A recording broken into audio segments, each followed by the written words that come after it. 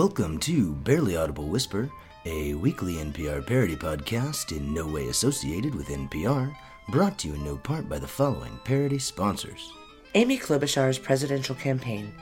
It's like the little engine that could, if by could you mean coming forth. The Bernie Sanders Fidel Castro foot shooting pistol. Step on your own message by shooting yourself in the foot, because foot metaphors are confusing. And Andrew Yang, the most qualified unqualified rich guy, who somehow lost out to the even less qualified unqualified rich guys. I am Dave. And I am Molly, and our voices are as soft as the Democratic primary is a giant cluster-fucking mess. Our top story this week. Even as World Health Organization and CDC officials are warning that the current global outbreak of coronavirus is likely to become a pandemic, President Trump insists, without evidence, that warmer weather will somehow solve the problem. As always, our Trump impersonator is a woman, because we hear he hates that. The coronavirus will go away all by itself when the weather gets warmer, because every Corona commercial tells us that Corona is the most fun during good beach weather. To make matters worse, the Trump administration fired our government's entire pandemic response team in 2018. Why do we need a pandemic response team when everybody knows that diseases go away all by themselves when the weather gets warmer? Worse still is the fact that last week the Trump administration, over the objections of the CDC, put 14 Americans infected with the coronavirus on an airplane with other healthy people. For your convenience, our food and beverage service has been replaced with the distribution of medical masks and antibacterial soap. The captain has turned off the fasten seatbelt sign. Thank you, ma'am. So please feel free to wash your hands excessively and pray to your God for mercy. Worse still is the fact that the Trump administration leaked reports that President Trump was upset about and never briefed on the decision to put the infected people on the airplane. Let's tell people that I had no idea that my administration put people with Mexican beer virus on the airplane, which means I can't be blamed for a Tecate virus outbreak.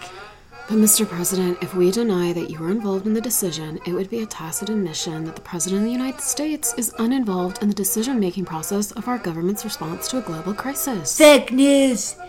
I don't always make decisions, but when I do, I prefer Dos Equis virus decisions, because I am the most interesting president in the world. Worse still is the fact that Ken Cuccinelli, the Deputy Director of the Department of Homeland Security, tasked with managing the government's response to the coronavirus, actually tweeted the following, and this is a verbatim quote.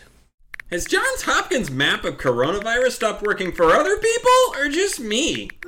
Which means the thought process of the Trump administration official charged with heading up America's response to the coronavirus was essentially, why would I bother to access the extensive research and planning of the CDC, the World Health Organization, and infectious disease experts when I can simply look at a publicly available online map? Oh no! The online map stopped working! I only have unlimited access to the unlimited resources of the Department of Homeland Security. What should I do? I know! I'll ask Twitter! I hire the best people. According to comments I got from random Trump supporters who follow my Twitter account, the coronavirus was invented by Obama as part of a George Soros-funded conspiracy to discredit Trump and promote round-earth pro-vaccination propaganda. Problem solved! The Trump administration would likely have continued to ignore the global spread of the deadly virus. Has the Wikipedia coronavirus page stopped working for everybody? Or just me? But then the stock market crashed due to the market's concern over the coronavirus. Has E-Trade been hemorrhaging money for everybody? Or just me? Oh no, not the stock market.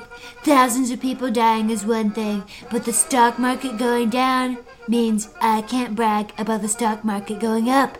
And the stock market going up is my favorite thing to brag about. In hindsight, maybe it was a bad idea to base our understanding of economic success entirely on the fleeting indicator of short-term rising stock prices. Don't say that. Don't you ever say that.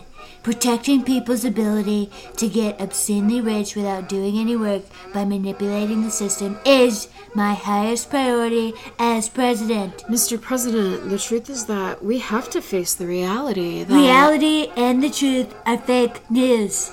The Pacifico Lager virus is totally under control, and the Trump stock market is the highest stock market in the history of stock markets.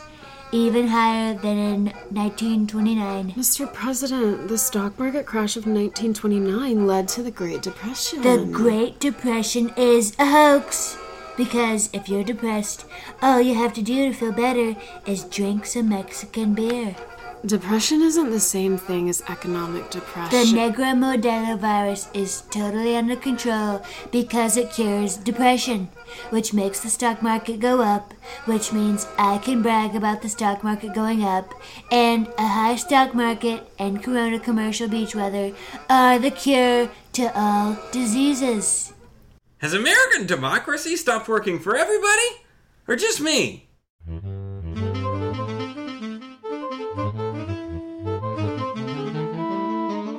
In a disappointingly boring interview with Medium.com, Lieutenant General David Thompson admitted that Space Force is not actually new, intergalactic, or committed to space exploration, but is in reality just a restructuring of the Air Force's existing responsibilities regarding satellites, rockets, and other space-related technologies. General Thompson went on to explain that the Space Force is basically an extension of the Cold War-era space race that emphasized... Michael Bloomberg can get it done. Oh my god, our Space Force segment is being taken over by a Michael Bloomberg campaign ad. Michael Bloomberg is a problem solver as long as those problems are in no way related to racism, sexism, or income inequality. Our podcast is being overrun by a sentient but unfeeling being who has too much money to be stopped. If only there was a sort of Space Force that could protect us from this type of human-like alien invasion. Like I said in my interview with Medium.com, Space Force is not an intergalactic, alien-fighting military unit in the style of some sci-fi adventure. We're just a bunch of engineers in charge of monitoring satellite communication. In an effort to defeat President Trump, I will hijack the effort to defeat President Trump and force the party committed to ending the stranglehold on power enjoyed by billionaires to contemplate replacing an incompetent fake billionaire president with an actual billionaire. This seems like the perfect scenario for the heroic intervention of the newly formed Space Force. Do something. Okay, I've pinpointed the satellite he's using to broadcast his signal onto your podcast. Great, now what? Now nothing. That's what we do. I am not very good, but Donald Trump is terrible, and relative to terrible, not very good, is actually very good. Can't you shoot him with a death ray or something? No, we just monitor satellite communications. But you're Space Force. Space Force! That's just a marketing tool Trump came up with to try and make it seem like he was doing something cool. You just spoke 4 lines of dialogue without mentioning me. That is unacceptable. What am I, chicken livers? Must spend more money. I thought Space Force was stupid because I thought the idea of an alien invasion was stupid, but now that the Democratic Party is being invaded by a sentient but unfeeling human-like being, you're telling me that Space Force doesn't even fight aliens. Michael Bloomberg isn't an alien. He's just a rich douche. If Bloomberg isn't an alien, then what's the source of his seemingly unstoppable power? Money. My advertisements are everywhere. You're powerless to stop them. Can anything save us from Michael Bloomberg? I've got a plan for that. Elizabeth Warren! I've got a plan to get the corrupting influence of money out of politics and create an economy that doesn't just work for the millionaires and billionaires, but works for everybody. We're saved! I've got a plan for that because I've got a plan for everything except winning the nomination. We're screwed! I've been leading the fight to get money out of politics since money and politics were both invented at the dawn of civilization, which, in my view, doesn't prove I'm old, it proves I'm consistent. We're saved! But before I talk about my popular plans that help people, I want to scare Middle America with a long, academic, and nuanced discussion about how Fidel Castro actually did some very good things. We're screwed! Speaking of screwed, I once told a woman who worked for me that I'd do her in a second, which is bad. But grab them by the pussy is worse, and relative to the worst, bad is actually comparatively good. So, in conclusion, Space Force is just a division of the Air Force that monitors satellite communications. Which sucks because a Democratic primary is being invaded by an unfeeling human-like being.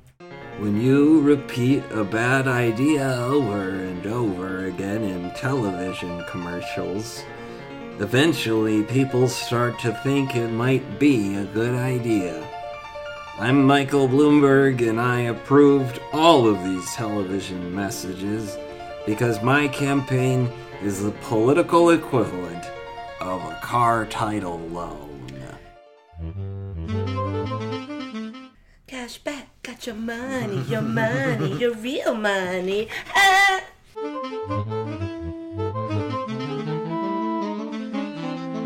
3 years into his presidency, Donald Trump seemed to finally realize the need for an official visit to one of our allies that actually goes well. Sure, he's able to have friendly visits with mutual public shows of respect with brutal dictators, but when it comes to democratically elected public servants, he tends to make an ass of himself. But he may have found the perfect match in Narendra Modi, India's prime minister. To give us a summary of who Modi is as a leader is summary expert Summer Ree. Modi is a leader and lifetime politician of the BJP party, which is the dominant conservative party in India. He is also a member of the Hindu Nationalist Militia, RSS, which believes in forming a Hindu nation, not the secular state envisioned by Gandhi. He served as the chief minister of the state of Gujarat for 13 years before becoming the prime minister. He has a concerning history regarding human rights, particularly when it comes to Muslims, migrants, and homosexuals. Because these beliefs don't bother much of the Hindu majority population, he is very popular, despite a pattern of violent protest under his leadership. With a shorter version is another summary expert, Summer's brother, SM Ree. Modi is basically a popular yet controversial leader who had concerning connections to racism and homophobia, and is democratically elected and operates within the rule of law, although his policies show a suspect regard for human rights. With an even shorter version is the expert simply known as Smree. He's everything Trump wishes he could be. Trump and Modi exchanged extravagant visits to profoundly display the leaders' friendship. Trump's visit this past week featured a rally called Namaste Trump. Namaste is a deep form of respect. It is a greeting and a gesture that comes from the heart chakra. And in our country, it literally means, I bow to you. Or in your country, it means, I am a white person who takes yoga. Modi's visit to Houston, Texas last September featured a rally called Howdy Modi. Howdy is an American greeting that's short for how do you do, but shorter so you know we're not actually interested in hearing how you're doing. So it's basically the same thing as namaste. Modi's speech at Howdy Modi featured a heavy dose of race-baiting and fear-mongering toward Muslims, which, of course, was raucously cheered. Trump was also raucously cheered in India, yet his speech managed to avoid controversy. It's interesting, to say the least, that Modi felt more comfortable spewing racism in Texas than Trump did in India. With more on how Namaste Trump went is Barely Audible Whisper's South Asia correspondent Josh Rogan. Hi, I'm Josh Rogan, and to anyone wondering why I don't have a silly joke name, It turns out in India my name is hilarious, as Rogan Josh is a popular lamb dish. Trump's speech to the Indian people was, by his standards, a decently eloquent speech. My friend, Prime Minister Modi, is very strong and great. As always, our Trump impersonator is still a woman, because we hear he still hates that. Our partnership is stronger than ever, and his beard tickles when he hugs me. We do not have a trade deal yet because this guy is a really great and strong negotiator. But I promise you that a vague something will happen later this year after the election. It is worth pointing out that calling Modi strong and great in the middle of violent protests against Modi's anti-Muslim policies sort of counts as taking an anti-Muslim stance. Now, while Trump's avoiding saying anything overtly anti-Muslim was a surprise, he did have the predictable inability to pronounce Hindi names and words. Namaste. You come here in Ahmedabad to watch the great cricket players Sachin Tendulkar and Virat Kohli. I'd like to quote the great religious teacher Swami Vivekananda.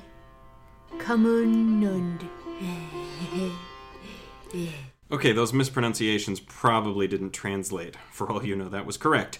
Let's baw them up a bit.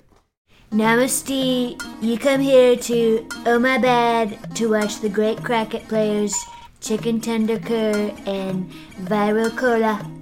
I'd like to quote the great religious teacher Swimming Vivekananda. Better. Maybe if we imagined Modi doing the same thing in reverse on his trip to Houston. Howdy? You come here in Houston to watch the great football players Patrick Mahomes and Tom Brady.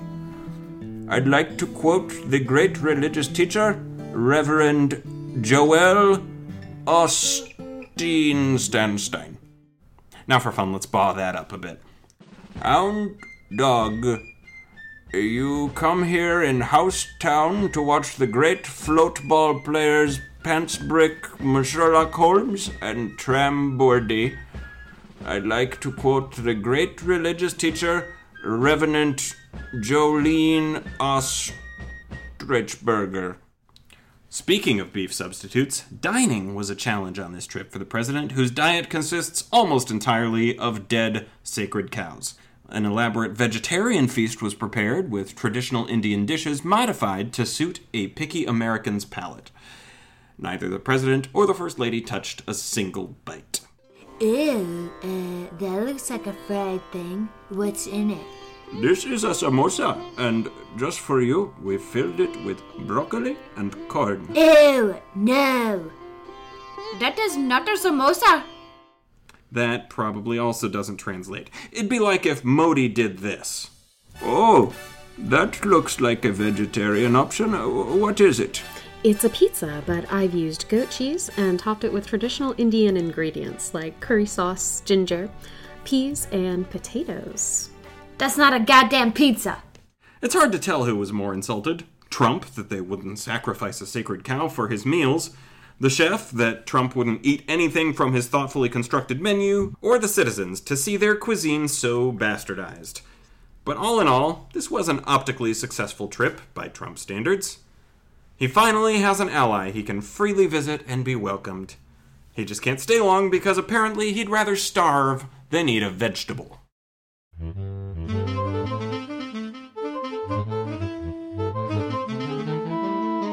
Hollywood producer and serial rapist Harvey Weinstein sort of received justice when he was found guilty on the 2 less serious of the 5 charges of rape and sexual misconduct he was facing.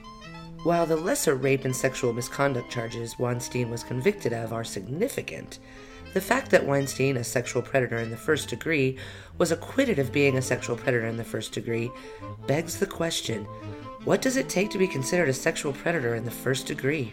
Less money. Barely Audible Whisper assembled a panel of experts who embarked on a comprehensive study of legal precedent, case law, and the American justice system. After exhaustive investigation, our experts concluded that Weinstein cannot be considered a sexual predator in the first degree on the legal basis that he has lots of money. We are privileged to be joined by one such expert who will explain in granular detail the findings of his exhaustive study. It's better to have lots of money. Well, that was almost as anticlimactic as Weinstein's conviction. And speaking of anticlimactic, Weinstein was ordered to be sent immediately to New York's infamous Rikers Island prison, but was rerouted to the hospital when he complained about chest pains on the way to the prison. Harvey Weinstein, you are hereby ordered to be held at Rikers Island until you are sentenced. But I can't go to prison. It's bad for my vague medical condition, known as all of a sudden needs a Walkeritis. There's no cure for it because I made it up. Take him away!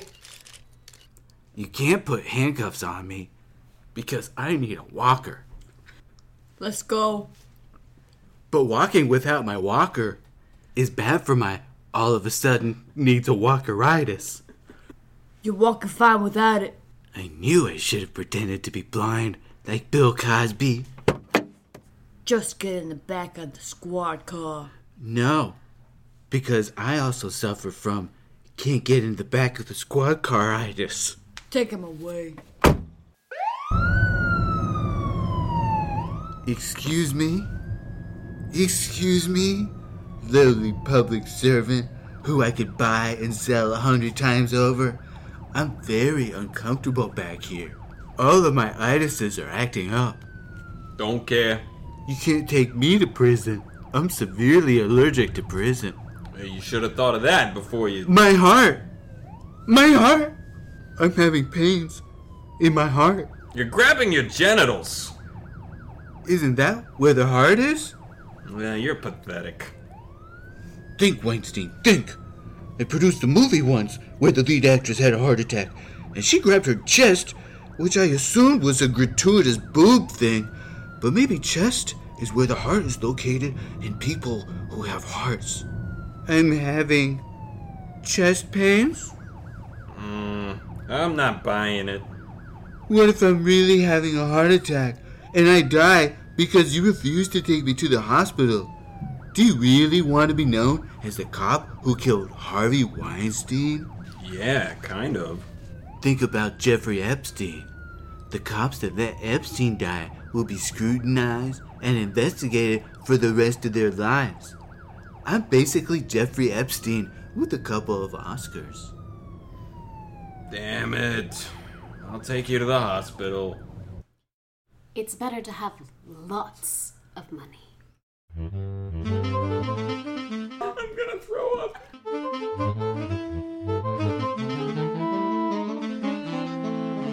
Last week, a staffer for the Director of National Intelligence informed the House Intelligence Committee that it was the unanimous conclusion of every U.S. intelligence agency that the Russian Federation was actively interfering in America's 2020 presidential campaign on behalf of President Trump.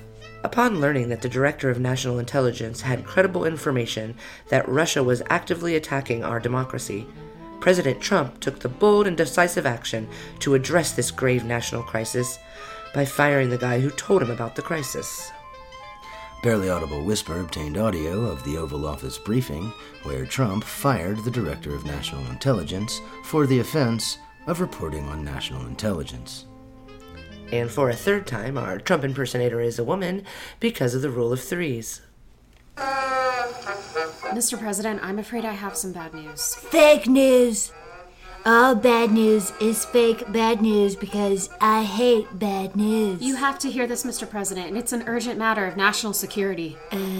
Why haven't you been fired yet? Sorry, Mr. President. I should have fired her as soon as she said the words bad news, because I know you hate bad news almost as much as you hate having to actually fire people yourself. I don't like to get my enormous hands dirty. Mr. President, our democracy is under attack. Oh, right. You're fired. Yay! I love firing people almost as much as I hate actually firing them myself. Mr. President, Russia is actively interfering in the 2020 election. La la la la la la. I can't hear you. As part of an Mr. President, as part of an ongoing effort to help ensure your re-election. That's great news. Unfire this woman. Congratulations, you're hired again. Yay! Putin loves me. No, Mr. President, Putin is using Fake you news. to manipulate American foreign policy to his advantage. Oh, right. You're fired again. You can't ignore this, Mr. President. I have the absolute right to ignore whatever I want. It says so here in Article 2 of the Constitution. No, it doesn't. It does. If I ignore the fact, it doesn't. Excellent point, Mr. President. Of course it was. But while you do have the absolute right to ignore bad news, you don't have to ignore this news because this news is good news. I know that. I'm not a baby. Putin is helping me cheat, which is double good news because I love cheating and I love Putin. Mr. President, the Director of National Intelligence briefed the House Intelligence Committee. That's terrible news. If the good news gets into the news, then the good news will become bad news, because the fake news will report the good news as bad news. Mr. President, we are duty-bound to protect the integrity of our elections. Oh, right. You're still fired, I guess. Mr. President, this situation must be boldly and immediately addressed. I know that. I am not a baby. Nobody is the most boldest situation addresser than Trump. I will most boldest address the situation most boldester than any most boldest situation addresser in history. What was the situation again? Our democracy is under direct threat from the Russian Federation. Don't care. Who are actively interfering in the upcoming election on your behalf. Yay! I love Putin. Which is why the Director of National Intelligence briefed the House Intelligence Committee. The real threat to our democracy is the fact that the threat to our democracy was leaked. Which means the only reasonable solution to protect the threat to our democracy from the real threat to our democracy, which is people knowing about the threat to our democracy, is to fire the guy who threatened our democracy by telling people about the threat to our democracy.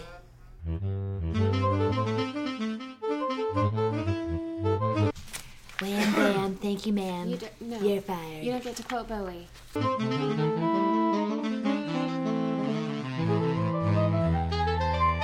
Nancy Messonnier, the director of the CDC's National Center for Immunization and Respiratory Disease, warned this week that it is not a matter of if, but when, the coronavirus will hit the United States. Ms. Messonnier advised employers, schools, and families to begin discussing plans for what to do in the very possible circumstance that a coronavirus outbreak necessitates a quarantine. For a deeper look at quarantine preparation, Barely Audible Whisper turns to our former laid-back lifestyle correspondent, Margot Rita Ville, who became our quarantine correspondent when she was doing a segment about a cruise ship in China. Laid-back lifestyle correspondent Margot Rita Ville here, reporting from the small windowless room where I've been forced to spend 23 hours a day for 3 weeks. By the 3rd day of quarantine, my attitude shifted from laid-back to passive-aggressive. Hey, babe. Looks like we're stuck in our room all alone again, but don't worry.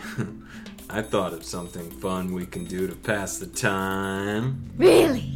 Again? I mean, I don't know, dear. I'm just so worn out from all of the perfectly adequate lovemaking we did yesterday and the day before. Is everything okay? Everything's fine. After all, we took this trip to be closer to each other, and you can't get any closer than spending 23 hours a day in the same 8x12 room. By the 5th day, I was openly hostile. Hey, babe.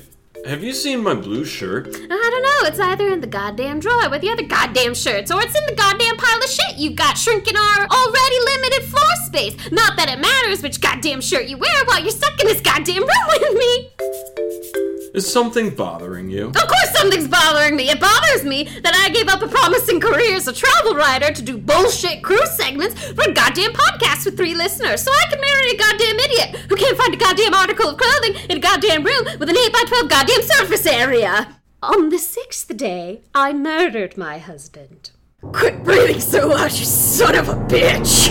Hey, babe, what are you doing? Shh. Oh. Shh. Little rough play. Okay. Babe. Shh. Babe. Stop. Babe. No. Babe. Yes.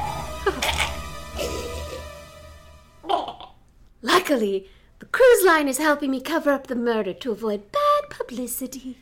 We're going to report your husband as a missing person. Losing a passenger isn't great PR, but it sure beats driving a passenger slowly mad until she murders her husband in a blind rage. And in exchange for not suing us, we're going to give you a free trip on one of our singles cruises, which you can use now. I'm telling you this so that in the event of a mandatory quarantine, you can learn from my mistakes. Oh, what's that, dear? I'll be there in a minute. I'm just finishing up the podcast work that I find so satisfying. Oh, I'm sorry. That was my husband who I didn't kill, who I love very much, and definitely didn't murder. Anyway, as I'm perfectly in touch with reality, you should take my advice. Before you and your loved ones are quarantined in a small, cramped space that just keeps getting smaller and smaller until you feel like you can't breathe, maybe have a conversation that addresses some of your pet peeves before they become all-consuming obsessions. Honey, I heard on a podcast that it might be helpful in the event of a coronavirus quarantine to discuss our pet peeves in advance so that they don't slowly drive us insane and ultimately lead to a murderous rage. So, you want to have a conversation that's almost guaranteed to lead to a fight so that whatever we fight about now doesn't cause us to murder each other later. Because a podcast with 3 listeners told you it was a good idea? Yes. For example, it annoys me when you mischaracterize what I just said in that condescending tone. I know, it may feel uncomfortable at first. What's that, dear? Well, yes, I found your favorite blue shirt. But trust me, it's better to get it out in the open now than let it build up inside you and explode under quarantine conditions. So you want me to wear a mask in my own home because a Facebook post told you it was a good idea? You condescending bastard! Oh no! Oh!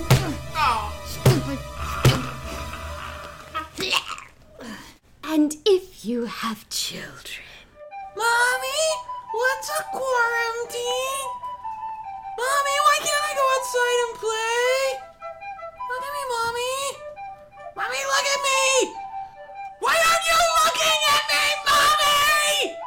Sedate them. I feel drowsy, Mommy. Honest and open communication between spouses and sedatives for children. I'm coming, dear! I can't wait for your perfectly adequate lovemaking. Are the keys to keeping your indefinite time under quarantine a mildly unpleasant inconvenience that doesn't build you into a murderous rage? Yes, I'm having another goddamn beer.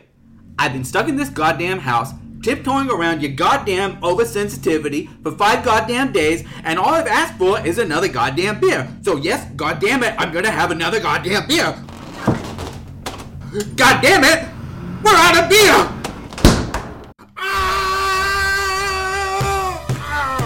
Oh, you...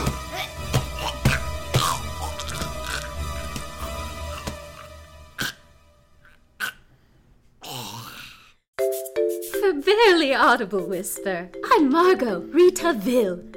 laid-back cruise correspondent turned quarantine correspondent, saying, "Out damn spot!"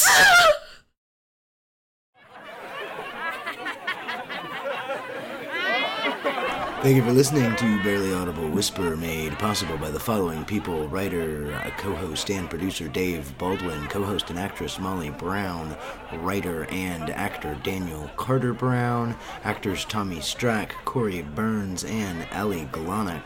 Please follow us on the social media, check out our YouTube stuff, and subscribe to us where you subscribe to your stuff. We appreciate your support.